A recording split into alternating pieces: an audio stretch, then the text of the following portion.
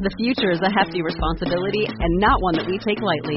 But then taking things lightly has never been what Hefty is about. That's why we've created the Hefty Renew program that turns hard-to-recycle plastics into valuable resources like park benches and building materials. To participate, simply fill up an orange Hefty Renew bag with accepted items, tie it up, and drop it in with your regular recycling.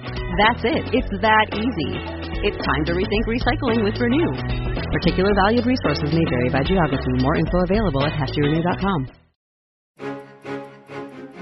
Welcome to Beyond the Crucible. I'm Warwick Fairfax, the founder of Crucible Leadership.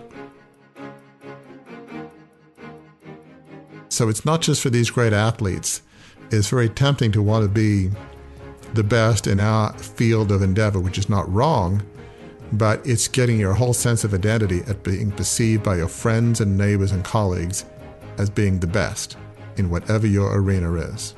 Right, and it comes with dangers. It comes with great dangers of a loss of identity, where if your identity is in being the best oral surgeon and you're not the best oral surgeon, then your identity is crushed in some way. That's a crucible. It can lead, one of the dangers is it allows you to, or it leads you to put your emphasis on the wrong things. I go back to the natural. You put your emphasis on achievement, not relationships. And that's one of the things that almost passes Roy Hobbs by in that film. Mm-hmm. He finally does get back together with his high school sweetheart, but a lot of years pass where he is putting his emphasis on trying to get achievement, and he's missing relationship. He's missing those things that are truly important that lead to what you call a life of significance. So there are some dangers that come from being wrapped up in pursuing single-mindedly being the greatest of all time. The greatest of all time. Maybe you know it better in the context we're discussing the concept today by the acronym GOAT, GOAT. It's a discussion often had over athletes. Who's the GOAT of the NBA or professional golf or pro tennis? We discuss that aspect on today's episode, but really only as a jumping off point to talk about how this idea of being the GOAT invades our own professional and personal lives and the dangers it presents when it does. Hi, I'm Gary Schneeberger, the co-host of the show and the communications director for Crucible Leadership. Today, Warwick and I talk at length not only about why we should avoid the pursuit of GOATdom, but how. Warwick unpacks 5 insightful steps we can take beginning today to decouple our achievements from our identity to help us pursue a life of significance and a legacy we and our children and their children and so on and so on and so on can be proud of. As Warwick wisely says about halfway through our discussion, truly great leaders don't focus on their own greatness. So, listener, we have a fun episode today, and we're not exactly sure what to call the episode. Warwick sort of thought it up, and we talked about it. And when we did, we sort of just put the name GOAT Syndrome on the show. GOAT as in greatest of all time, a common discussion in the sporting world. Who's the greatest quarterback, basketball player, tennis player, football player of all time. So Warwick and I just sort of threw out GOAT Syndrome. We were going to call Warwick's blog something about GOAT Syndrome, and one of our team realized that there's actually something that's a syndrome involving farm animal goats, so we didn't want to call it that. So we're not exactly sure what we're going to call it. I came up with this morning while I was getting ready, let's call it, we shouldn't be goat roping, right? We shouldn't be trying to rope in and lasso being the goat. That's not necessarily a great thing, but indeed. We will unpack in this conversation why sort of a single-minded pursuit of being the GOAT, the greatest of all time, is not necessarily the wisest thing for your life. And Warwick, what are your initial thoughts on why that's true? Why pursuing GOATdom is not necessarily the wisest course of action for us? As we'll unpack more, the challenge with trying to be the GOAT or GOAT syndrome, so to speak, is you get your identity wrapped up in achieving that. And even if you're the greatest of all time at one point in sports or even in life, the challenge is your chances of staying there. I mean, it's not always that high. Some people will retain that position forever, but in many cases they won't. So it's sort of an ephemeral goal that risks being beaten by somebody else. Everybody wants to be the best in whatever their field is. And so having your whole sense of identity being wrapped up in the greatest of all time in sports or some field of endeavor, it's a slippery slope that, your sense of self and identity could be shattered. It's a goal that is probably not sustainable, at least in terms of your inner sense of self-worth and psyche. And this would probably be a good time to sort of begin the discussion by saying what we're not saying. And we're not saying, I don't think, right? We're not saying that you shouldn't try to be the best you can be. You shouldn't aim for being the best you can be, but being the best you is different than being the best them. In other words, the idea of a GOAT is to be the best of like everybody who ever lived or everybody who ever played this game or did this profession. And that can be unhealthy. Trying to be a better you, working hard to be the best you can be, that's a good thing. But wrapping your identity up in being the best who ever did X, Y, Z, or Q can cause some problems down there. Yeah, absolutely. I mean, it's nothing wrong with striving to be the best in whatever your field is. Having your identity being wrapped up in being the best of all time in your environment, your profession, or even having your identity being wrapped up in achievement, in goals. Trying hard is good. Realizing your whole sense of self and persona is not about what you do. Who you are is a lot more than achievement. And that's really the root of GOAT syndrome, if you will, is getting your identity wrapped up in achievement, whether it's the greatest of all time or being the best. So that's the subtle thing which we'll unpack more as we go on. Right. So if you're out there goat roping, if you're trying to be the GOAT, that's where the problems can come in. And Indeed. It's fascinating to me as we talk about this. So many times in life, some of the best analogies we can make to a situation that we face in our day-to-day lives is through the sporting world, right? And the term GOAT tends to be used mostly in sports. People will argue incessantly, and there are talk show careers that are made on who is the GOAT in football, who is the GOAT in golf, who is the GOAT in tennis, in hockey, in highlight. I mean, it's who is the GOAT in whatever the sport is. That tends to be where the conversation starts. And that's helpful to discuss in order to see how difficult it can be to, one, establish who a GOAT is, and two, to stay there and how that can sort of knock us off our feet as we talk about as a crucible experience. Yeah, absolutely. And three that, we'd really discussed was in golf, football, and tennis. And part of the impetus for this discussion was the recent tragic car accident that Tiger Woods had in California. And, right. He was chasing Jack Nicklaus's record of 18 major golf championships. Tiger Woods was at 15. Tiger's now 45, which is getting a little old, frankly, to win golf majors. I think Jack Nicklaus won his final Masters at Augusta at 46, I think. So it's, it's not impossible with modern fitness, but it's tough. It was always going to be tough. And, Tiger's definitely had his challenges physically and otherwise. But then this car accident on top of that, which shattered his lower legs, it just made you think, oh my gosh, it was tough before. It's even tougher now. And so everybody, including me, just felt so badly for him about what he went through, and we all hope he can come back and win more majors. But, nobody knows exactly where his thinking is, but it's got to be tough. I mean, he's got to be thinking Jack Nicklaus's record, love to beat it. And, the morning after the whole car crash, it's got to be, oh my gosh, now what? So that's kind of was in my mind. And then you have others. Tom Brady recently won his 7th Super Bowl. This last one with Tampa Bay. Before, as we know, it was with New England. And that is, by the way, let me just add this. His 7th Super Bowl just to put that in perspective, there have been 55 Super Bowls. 13% of all Super Bowls that have been won by one quarterback. That is just astounding to me. And that is one of the reasons why people throw the word GOAT around when they talk about Tom Brady. Yeah, I mean, obviously you've got Joe Montana and Terry Bradshaw with 4 Super Bowls, and not having grown up in this country, you would know better than I do, Gary, about this. Some people would look at Joe Montana's stats, but certainly Tom Brady certainly has a right to be in the mix of being called the greatest of all time, if not, lay claim to it. And winning 7 is not going to be the easiest, and he's still going. It's not going to be the easiest record to break, but who knows?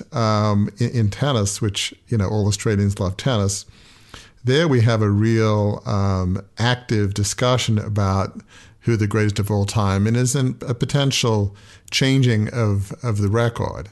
Roger Federer currently holds 20 Grand Slams. He eclipsed Pete Sampras's record of 14 and a number of years ago, which people thought 14, how can you break that? So he's at 20. Now you've got Rafa Nadal that recently also got to 20.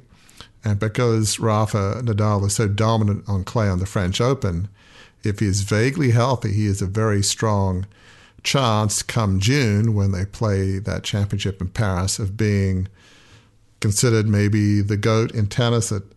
He will have broken the tie at 20. You've got Novak Djokovic at 18 majors. You've got 3 of the greatest players of all time playing in the same era.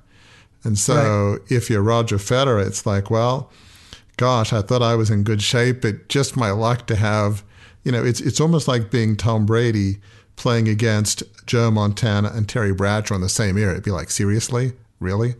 Not that it's easy now, but it's that kind of a deal. But the point of those analogies is being the GOAT is ephemeral. Roger Federer is considered the second greatest player on clay in some ways, but he keeps getting beat by Rafa Nadal, so it doesn't matter when it's clay. Right.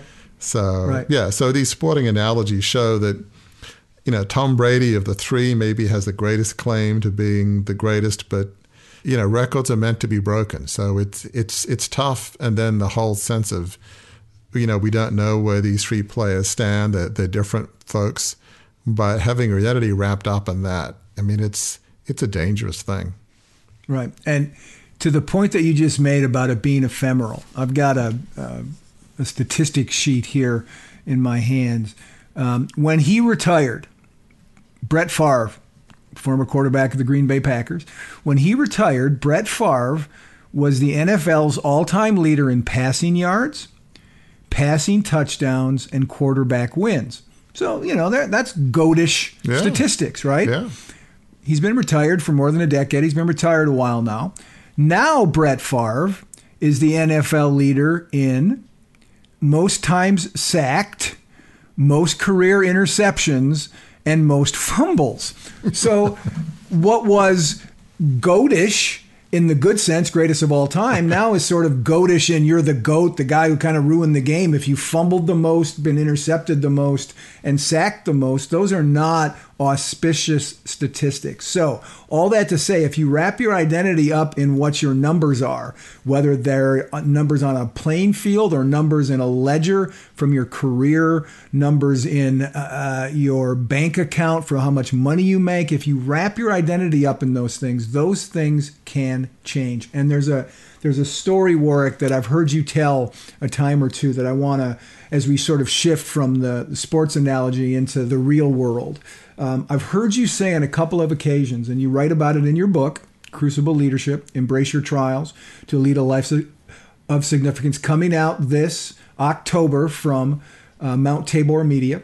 You say in the book, and I've heard you say before, that while you were going through the period where you were the heir to the family media dynasty, you were told by family members, by your parents, that you had the ability, you could be, if this goes right, Warwick, if your running of the company goes the way it could go, with your experience at Oxford and at Harvard Business School, with the way you've prepared yourself for this, you could be not just a great leader of the company, you could be one of the great Fairfaxes, perhaps the greatest Fairfax since the founder of the company, your great-great-grandfather, John Fairfax. That had to have been a lot to live with. Yeah, well said. That's true. I mean, as I think I've said elsewhere, I made the mistake of working hard. You know, growing up in a wealthy almost aristocratic family, I sometimes jokingly feel like it does feel a little bit like the royal family, like it doesn't feel like you had a whole lot of choice but to go into the family business. But I jokingly say that I made the mistake of working hard. So I got good grades in school. I went to a good private boys' school. I got into Oxford, where my father, grandfather, elder brother has gone, worked on Wall Street, got into Harvard Business School. So all of that kind of working hard to do my duty and make my parents and family proud, that made people think, gosh, I mean, he's intelligent, he works hard.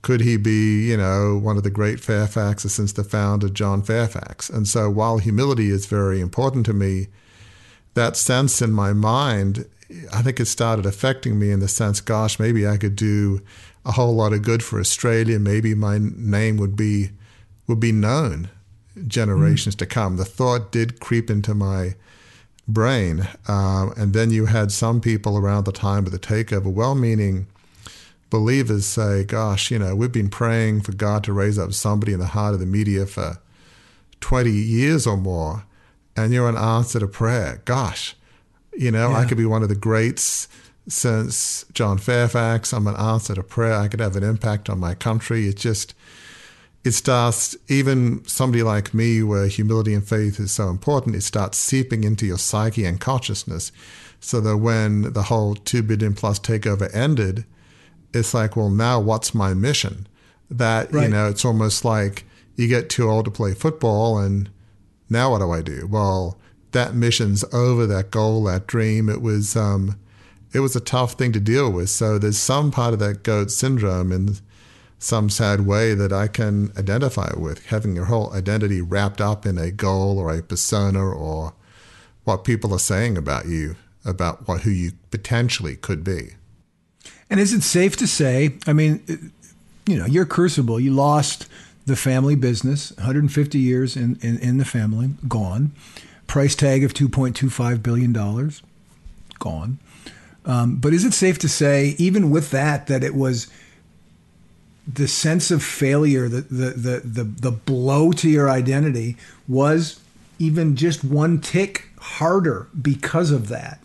Did whatever bit of goat syndrome, goat roping, whatever bit of that seeped into you, did that make it even that much worse, even just a click worse, that failure? Yeah, no, I think it was. I mean, it was a failure of epic proportions. And while it wasn't so much the money, because money has not been a driver for me, the sense of, gosh, the impact I could have had on the company, right. Bringing it back to the ideals of the founder, having it be run well, the impact through newspapers on the country, that sense of what might have been and what could I have done. It's sort of like unfulfilled promise. Somebody that may have been an incredible high school football or basketball player suffers a devastating injury, and they never know what would have happened in college or professional, what might have been.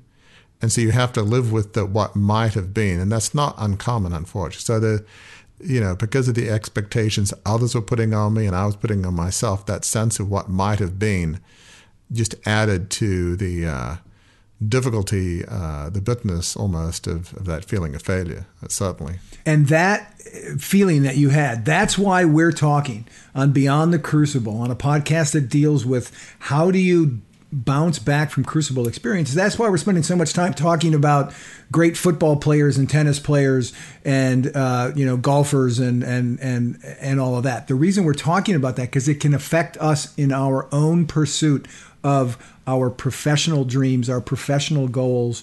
And those are the dangers. Your identity gets wrapped up not just in what you do, but in being the best there ever was in what you do. You and I have talked a lot about in the movie The Natural with Robert Redford. There's a great scene that you love in that movie.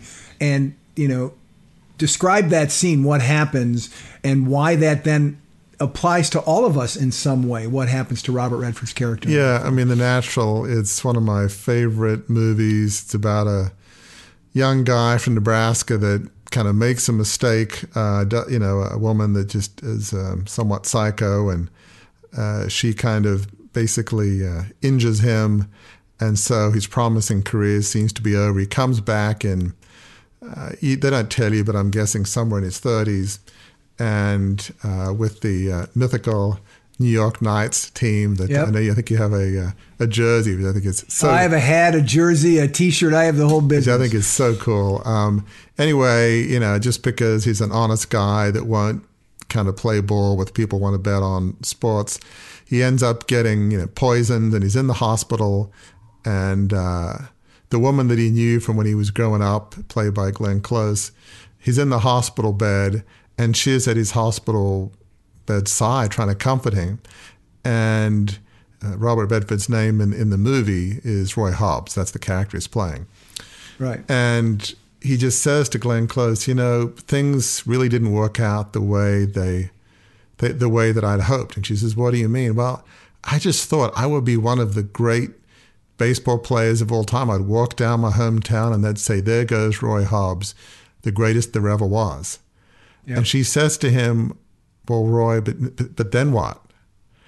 And he just he looks at it, it's like he does not understand the question, but what she's saying, okay, so you're the greatest of all time. Well, then what? What's after that? What's almost not so what, but is that all there is? And he cannot fathom the question that Glenn Close is asking him. I've thought about that a lot, and that's just a perfect scene that epitomizes GOAT syndrome, that sort of there goes Roy Hobbs, the best there ever was. It could be there goes, John Smith, Mary Jones, the best there ever was. And I guess the point of this episode is not just about great athletes or sports heroes. It could be, maybe you could think, gosh, maybe I could be the best lawyer in my town, the best surgeon, the best real estate person. Maybe if you're a student, maybe I could be the best high school basketball player, swimmer, diver.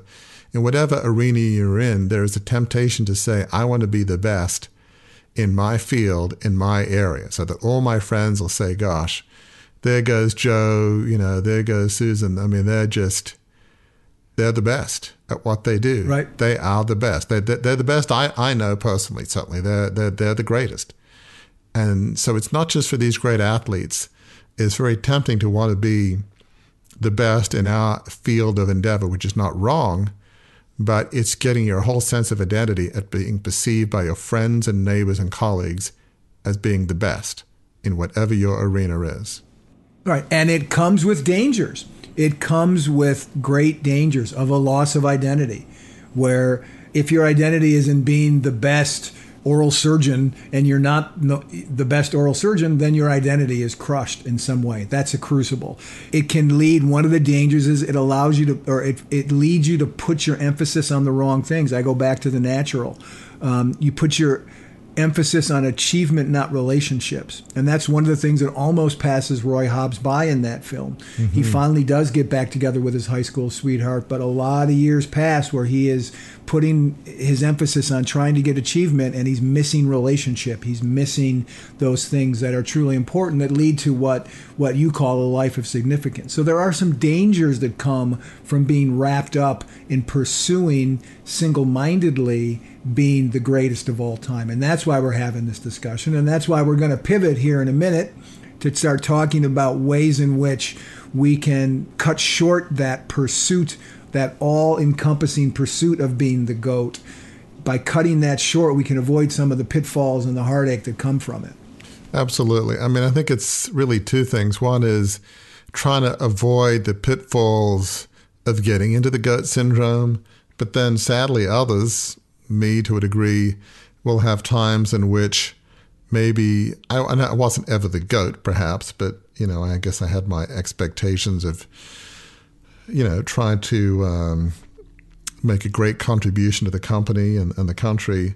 But for those who are legitimately in conversation about being the GOAT in sports or in business, once you've had a fall from grace, or you're no longer in the mix, that's hard to deal with too. So it's really both the ones, maybe you're on your way up, or how do you avoid the goat syndrome pitfalls? And if you're already on top of the mountain and have fallen, what do you do then? How do you recover? So it's both almost like a vaccination, if you will, before you get the disease, and if you have the disease, how do you recover? It's kind of both and. And when you've roped the goat, right? When you have achieved goatness, not only is it ephemeral, but it's not fulfilling. Here's a quote from 17th century French poet Jean de La Fontaine said this: "Neither wealth nor greatness render us happy. It can be not just fleeting, but it can be not fulfilling, in the sense of you can get it and it's not, it's Glenn Close saying, and then what? Is that all there is? There are other things that are more important than just being identified from the outside looking in as the greatest of all time." And we just had a guest on the podcast a few weeks back, Hank McClarty, and Hank talks about this. Hank was, in many ways, close to the GOAT in his financial services career. He was on the cover of magazine. His firms were ranked in the top, 10, 15, whatever they were. Hank, by his own description, said he started drinking the Hank Kool-Aid, believing his own press clippings, and his life collapsed. He spent more than 2 years living with no direction and no job, off of credit card points in a hotel, relying on the free breakfasts. That was not only was that not his identity was gone. He didn't know what to do, but he didn't have a job. He didn't have a direction. And what he found was significance. He was able to rebuild his career, as he talks about in the episode. He rebuilt his success, but more important to him, based on gratitude and humility, he was able to build significance. And that's what not focusing solely on being the GOAT allowed him to do. It's absolutely true, and that's a great example. The sad thing is, for those on their way up, there's this myth that once I get to the top of the mountain, then I'm going to be happy and fulfilled. And that the reason you feel stressed is because you haven't succeeded in your goal to be the greatest in whatever field it is. I'm reminded of that fable, if you will, about there's an anthill, and the ants are all crawling over each other to get to the top, and one ant says to the other, "So why are we doing this, or what's up there?" And says, "I don't know. It must be amazing because everybody else is headed up the top of the hill." Right. And it's like, I don't know, why are we all trying to be, the number one financial advisor in the country, or the top real estate person, or the top surgeon, the top this? I don't know. But once I'm there and everybody goes, "Wow, this guy, this woman, they are the best." So, you want to realize that that's ephemeral, because sometimes you might be spending your whole career to get there, and you'll get there later in life. And by then, I wouldn't say it's too late to turn, but your years to change the whole legacy deathbed experiences we talk about, there won't be as many. That's almost the worst case scenario, is reach the peak of success in business or in some other field when you're over 50, over 60.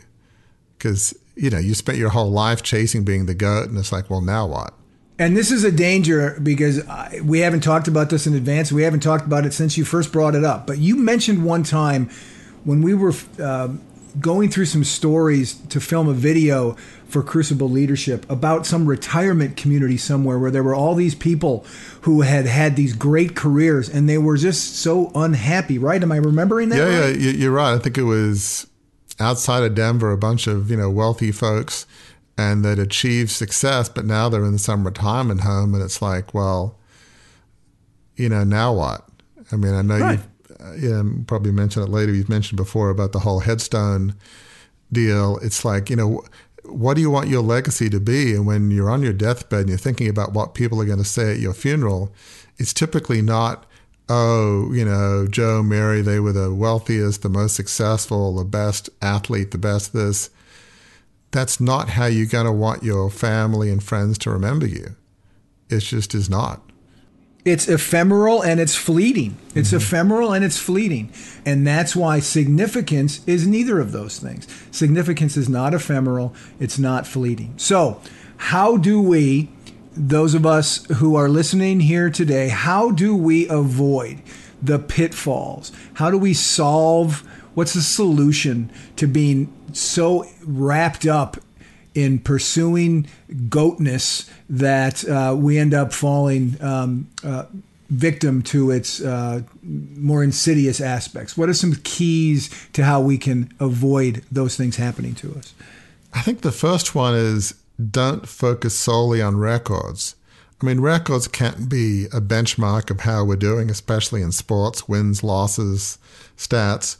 But, rather than focus on records, and I think some of the best athletes do that, focus on, on day-to-day improvement. Just focus on how can I be better? If you're in business, what can we do today to serve our customers better?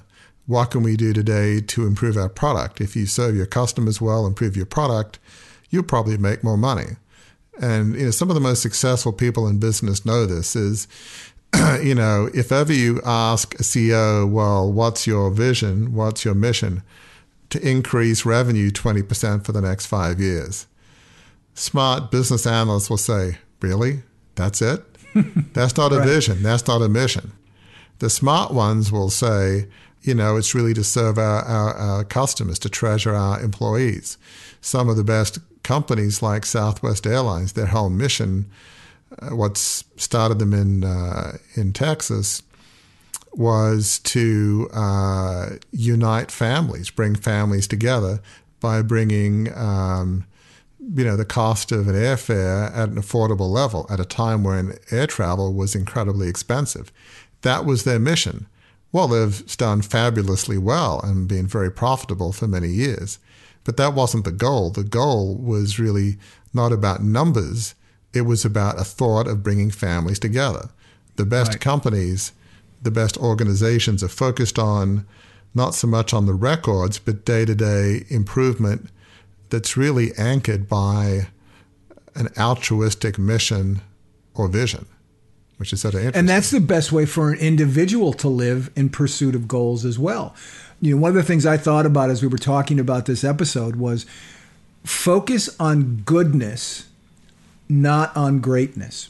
Focus on how you can be good, how you can do good for people, not on being great for yourself. I think that shift in things can be an enormous boon to your joy, not your happiness. Happiness is circumstantial, and it can be rooted in success or but joy is internal.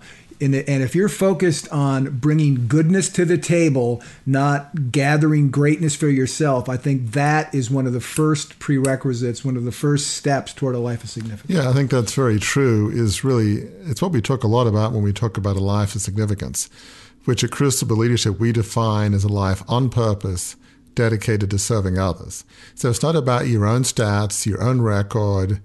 It's about the team. It's about serving your customers, your employees. I think of Jim Collins' book, Good to Great, which is really a great testament to what we're talking about. He wrote it a number of years ago, but basically he analyzed companies that had 15 years of reasonable returns and then 15 years of incredible returns relative to the stock market. And all of the leaders he looked at were what he calls level 5 leaders, in which they were driven, but they were humble. And when he asked these leaders, so what accounts for your success? He says, well, gee, I don't know. I've got a great team. They were almost humble. They didn't say, well, I'm brilliant. I work hard. I've got a good strategy. We've got a killer app. I mean, whatever it is. It was just a humble sense of, it was outward focused. It was other focused. We have a good team. And so the truly great leaders are like that. It's not about their own personal success. It's about the success of the team and serving their customers, serving their clients, serving others. There's this altruistic other-centeredness. And, the success, the numbers, that'll all come. But it's a byproduct of their heart, which is other-focused. Right. Another quote I'll throw at you, Anne Frank said this: human greatness does not lie in wealth or power, but in character and goodness. That's exactly what you just described. It's not about, quote unquote success. It's what do you bring to the table? What do you offer other people's that you're interacting with in the area of character and goodness? What's another step? Yeah, I was just going to say, just before you triggered another thought by saying that. So good. That's my job, to trigger thoughts. As listeners will know, I love history, and two of the greatest presidents as historians would view would be Abraham Lincoln and George Washington. And their greatness wasn't in their numbers. Yes, George Washington defeated the might of the British Army that was the greatest army on the face of the earth in the late 1700s. That was an amazing stat, to defeat the greatest army in the world. Abraham Lincoln won the Civil War at tremendous cost, but so their stats were pretty good. But yet you look at somebody like Abraham Lincoln, who was clearly very driven, very committed to the cause of preserving the Union and abolishing slavery.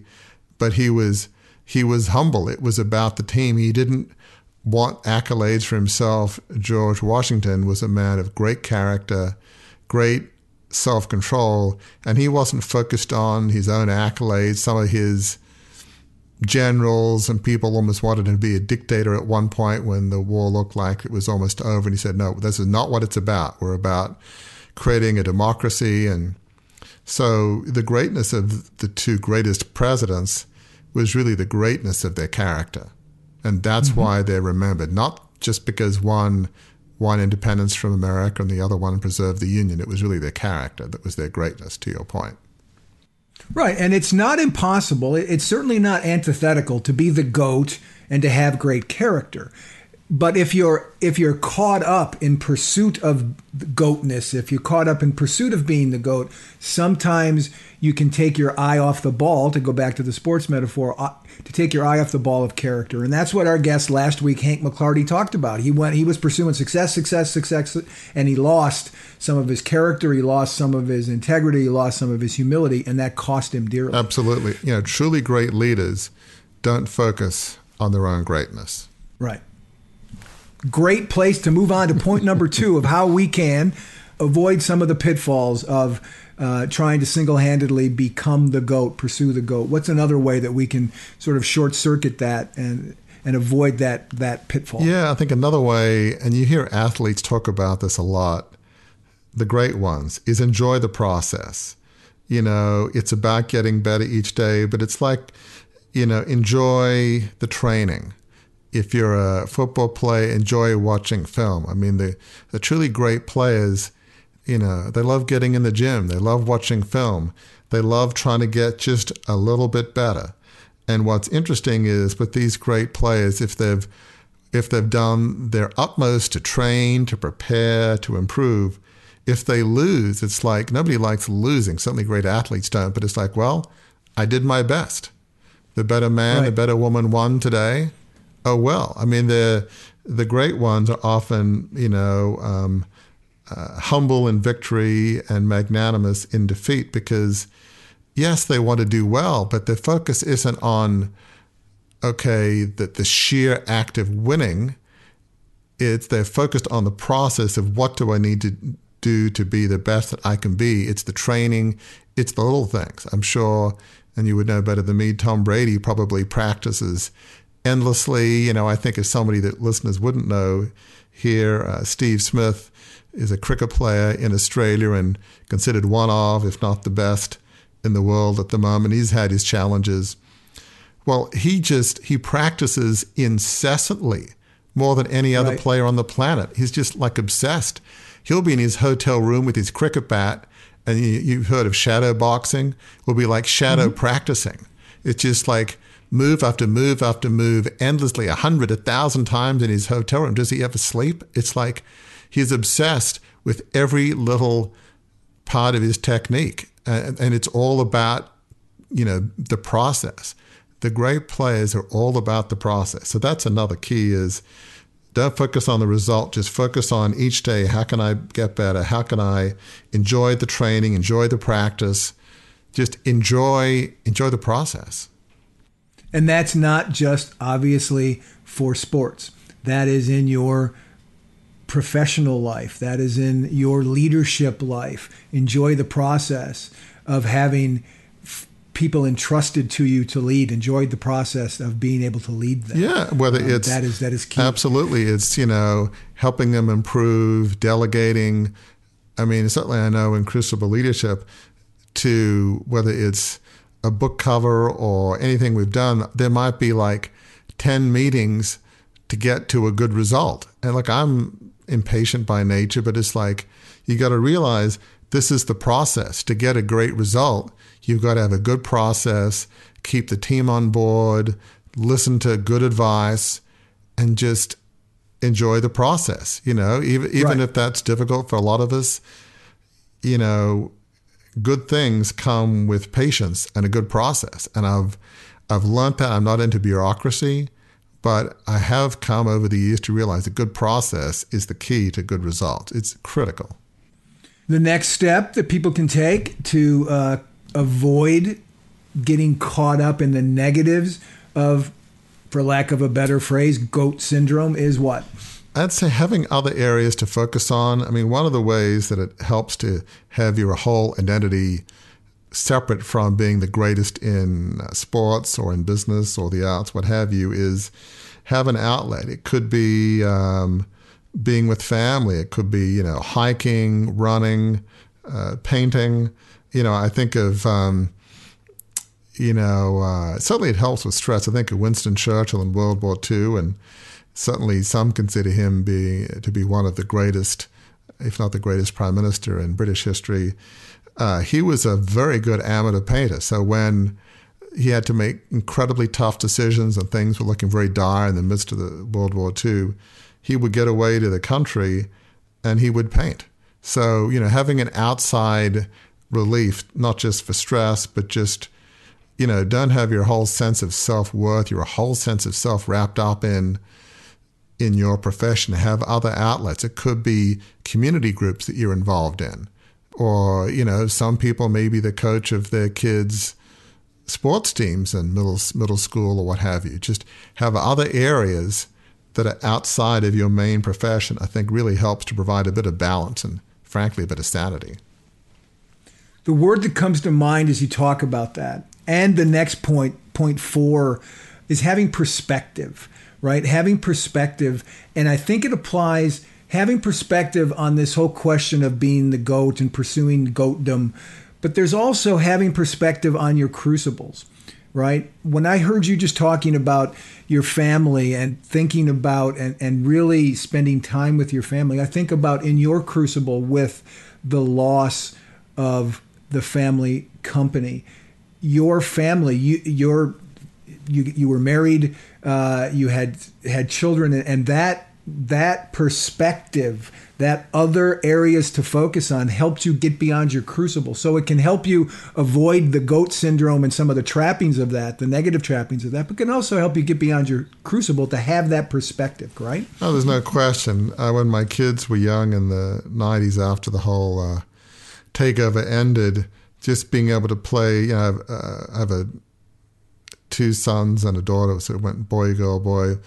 With my older son, in those first few years, being able to throw a baseball or kick a soccer ball or just the simple things of life, it just was immense joy. When I was working in the aviation services firm, and I'd come home from work, and like a lot of dads and moms would appreciate, they're looking in the window of our house, and you're walking down the path to the front door, and it's like, Daddy's home, and they kind of run up to you and give you this massive hug. I mean, it's like, it just gives you a perspective. They don't care that, gosh, Daddy's lost this $2 billion company. They didn't understand that at the time. They were too young. They still don't.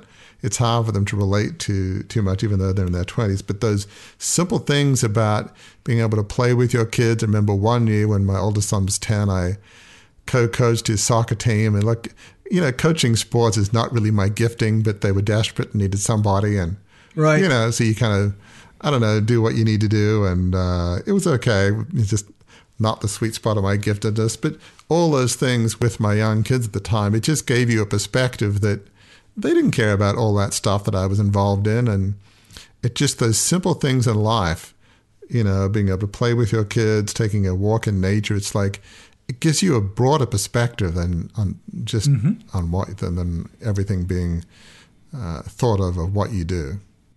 And another perspective generating point is your next point about keeping your identity separate from your profession. I've heard you say this often on Beyond the Crucible in your blogs. Why is that so important to stave off some of the negative consequences of pursuing at all costs being the GOAT?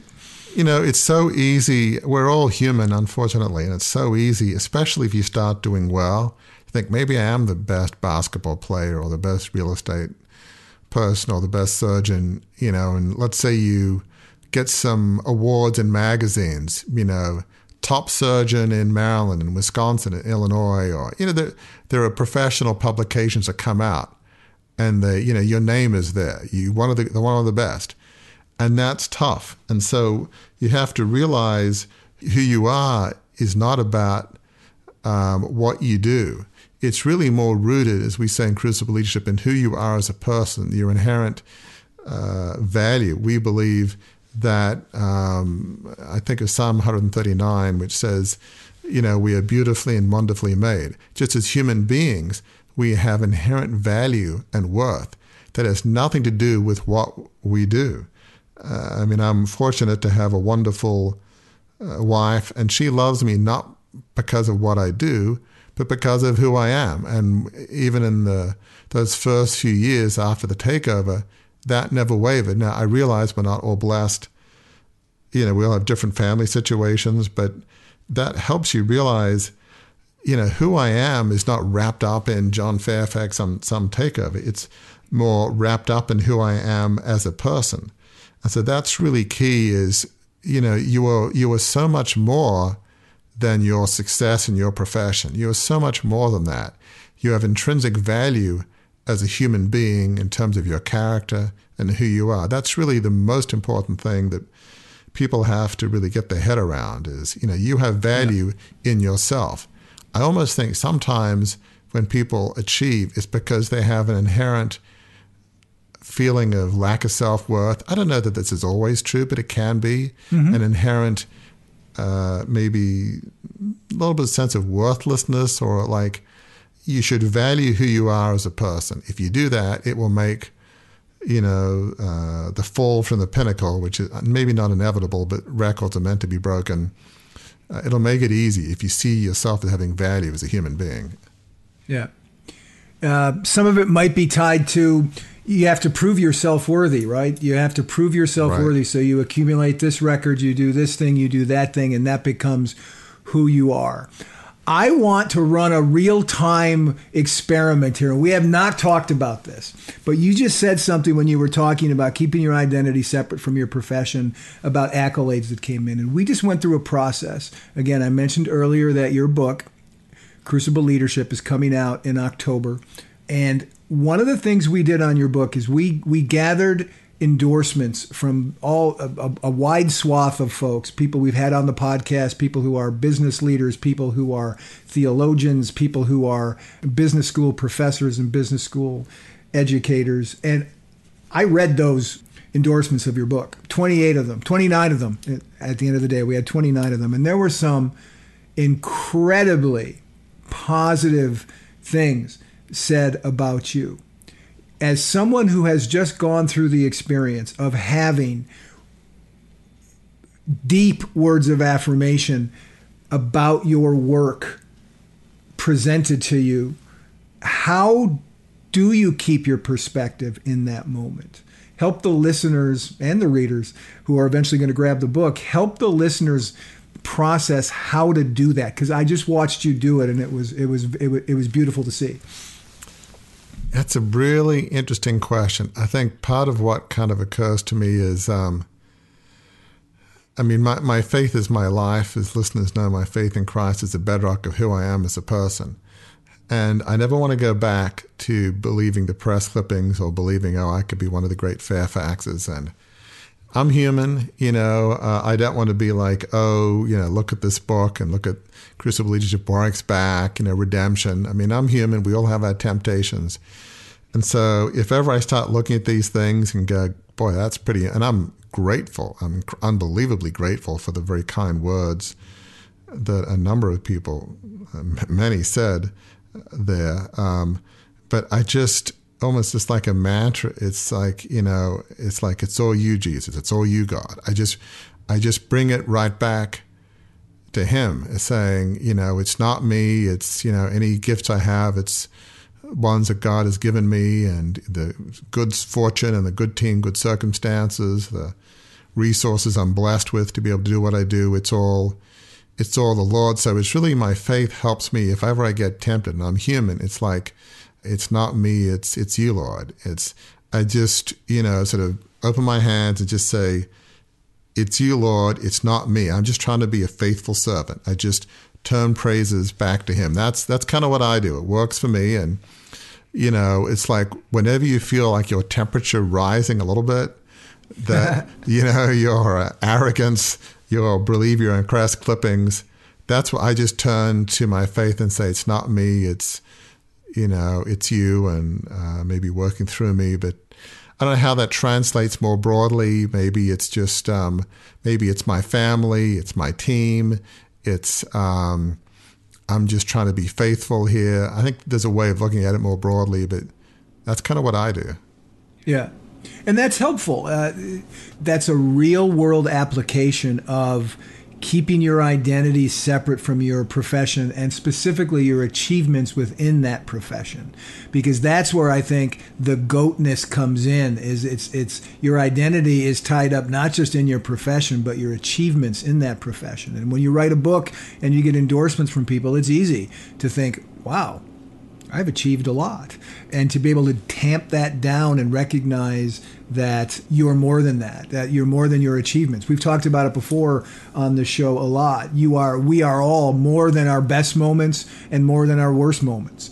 We all sort of live life in the middle, and that is true, I think, for pursuing goatness. We're more than how many Grand Slam titles we've won, how many Super Bowls we've won, and that is what really matters in life.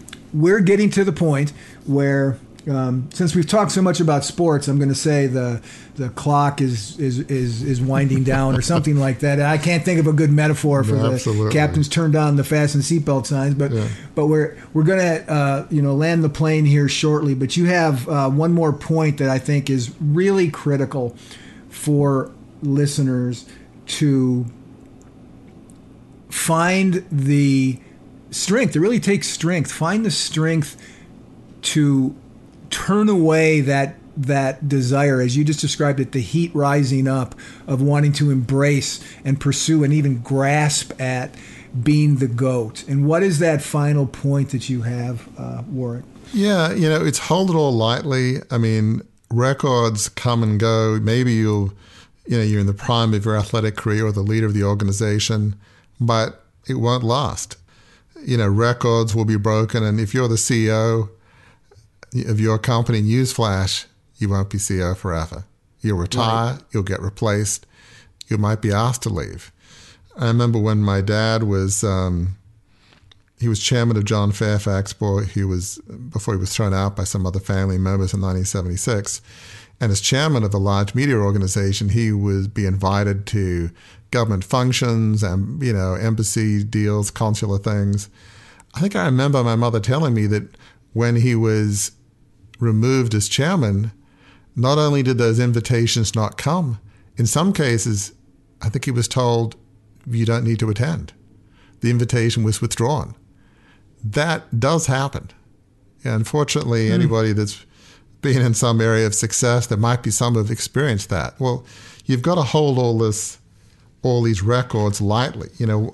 Of the three people we spoke about, one of the folks I most admire because I love tennis is Roger Federer. And I don't know his psyche, but he sure seems like he has a pretty balanced life and has his head on straight. Has a nonprofit that helps underprivileged folks in Africa. He has a young family. I want to say he's 2 sets of twins, which is kind of crazy. I think he actually blew his knee out one time helping bathe his kids, and took him out for 6 or 9 months. Well, if you're going to blow your knee, that's probably not a bad way of doing it, right? Just Absolutely. in service to your kids. And recently he was asked, because he's tied with Rafa Nadal, who's undoubtedly probably going to beat him in that record in the next few months, what he thinks of it all. And Roger Federer says this, he's talking about playing against some of the most incredible players of all time, Novak Djokovic and Rafa Nadal. And Federer says this, but all records are there to be broken. The guys are unreal. In other words, his competitors, Djokovic and Nadal. We all know that. I hope they keep on going. I hope that they do everything they possibly want and they look back with no regrets. We want to leave the game with no regrets. And I think from that standpoint, we all sleep very well at night. I don't know whether they do, but you sense that Roger Federer does. Absolutely. He loves the game. He's like 39 years old, which is ridiculously old for a tennis player. Why does he keep playing? As that saying goes, for the love of the game. He honestly loves playing tennis. He wants to do well, and if he's not the greatest of all time, his record is broken, which it undoubtedly will be. He seems like he has about as much peace with it as any athlete is. As any elite athlete is. So there's something about him that really impresses me. I feel like of all the athletes I know, he handles the whole GOAT syndrome about as well as I know. Now, maybe his psychologist, if he has one, says actually the real Roger Federer that nobody knows. But as far as anybody knows who watches tennis, everybody feels like, God, this guy, not only does he handle it well, he has a good character, and what's the result of that? Pretty much everywhere he goes, everybody cheers for him. People love him because of not just his grace, the ability to play tennis, but who he is as a person. So, it's okay to be cheered for the right reasons, which is not just about his tennis, but about his character. If you've got to be cheered, let people cheer for you as a human being. And that is true not just of folks who are playing sports. That's true of all of us in any field of endeavor that we're involved in.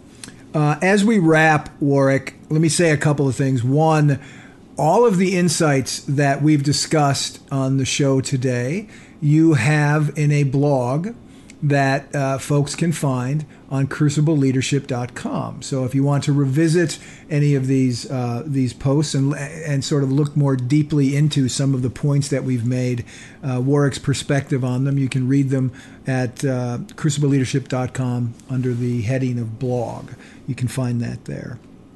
But there is a summary of all this, right? You had these 5 points, but it all leads to kind of one great big summary of what our goal should be. And I've often thought of this in the last couple of months in particular as we talk about a life of significance, that what you're about to talk about, legacy, seems to be like the postscript to a life of significance. We live a life of significance and we leave a legacy. But how do all of these points, when they add together, why is legacy such an important true north to go for? In some ways, people talk about living life backwards, like when you're on your deathbed, when you're thinking of your kids and your spouse, giving your eulogy, if you could write it for them, and one of our folks, I think it was Mike Valentine, talked about, what would you like your eulogy to be like, which was an amazing comment that he made. It probably won't be about fame or success.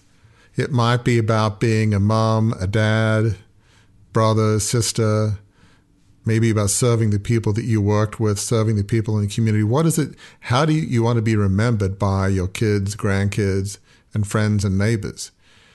That's kind of in part what we talk about legacy. Well, how about living your life today in accordance with what you would like that eulogy to be like? In accordance with those last moments of consciousness before we pass. You don't want to be going, oops, I blew it. I'm on my 3rd or 4th marriage. My kids hate me. My employees think I was just the worst jerk imaginable. That's one legacy. But do you really want that to be yours? And so, now's the time to live a legacy that you can be proud of. And that's why we talk about a life of significance, because that to live a life well lived, to live a legacy you can be proud of, means to do that, I think from our framework, you have to live a life of significance, which is a life lived on purpose, dedicated to serving others. When your life is other-focused, when it's built on a foundation of character, of values, of faith in something beyond yourself, that's a life that you can be proud of. And ultimately, we only get one life, and it may be short or long. We never know the day. It's just one of those uncertain, certain things in life. So how about living a life today that you'll be proud of tomorrow, and that your kids, grandkids, and family members will be proud of as they gather for your eulogy? Live your eulogy today. And if you do that, you probably won't be so focused on being the GOAT in sports or business or the arts or whatever field of endeavor. It will be more focused on other people, about, yes, using your talents to benefit others, working hard, but it will be more other-focused rather than self-focused. That's really part of what it means to leave a legacy you and certainly others can be proud of. And to tie the idea of legacy up in the idea that we've talked about here, this idea of being a GOAT, we've talked about this before, and you alluded to it earlier. Arguably the GOATs of country music, of rock and roll music, and of jazz standards music. And that would be Johnny Cash in country, Elvis Presley in rock, and Frank Sinatra in jazz and standards. These were the GOATs in these musical genres. But they're tombstones, they're legacies. Two of them don't even mention that they were musicians at all. Johnny Cash has a psalm on his. Frank Sinatra simply has "The Best Is Yet to Come," a lyric from one of his songs, on his. Elvis Presley does mention that he was a recording artist, but the main things about how he was a son and he was a father, those very things that you talked about, having other things to focus on, having a perspective. So here are three. If anybody had the right to go out to, as the curtain closed, since they're all performers on their lives, as GOATs, and to really trumpet their GOATdom from their tombstones, it was these three gentlemen, and none of them did it. They all focused on those other things you talked about, those other things that bring joy to life, that bring meaning to life, their families. That's what they focused on. And I think that's a great place to kind of tie the bow on the package of our podcast here today. So listeners, thank you for joining us. Until the next time we're together, remember this, because it's true. Your crucible is painful. We know that. Warwick knows that. I know that. We've been through crucibles as well. But it is not the end of your story. In fact, your crucible moment can be, if you learn the lessons of that crucible and you apply those lessons moving forward, your crucible experience can be the jumping off point to a new chapter in your story. And it can be the best chapter of your life, because that chapter will lead you toward two things that we talked about on this episode. And it won't involve another one. It doesn't lead you to GOATdom. It leads you to a life of significance, and it leads you to a legacy you can be proud to leave.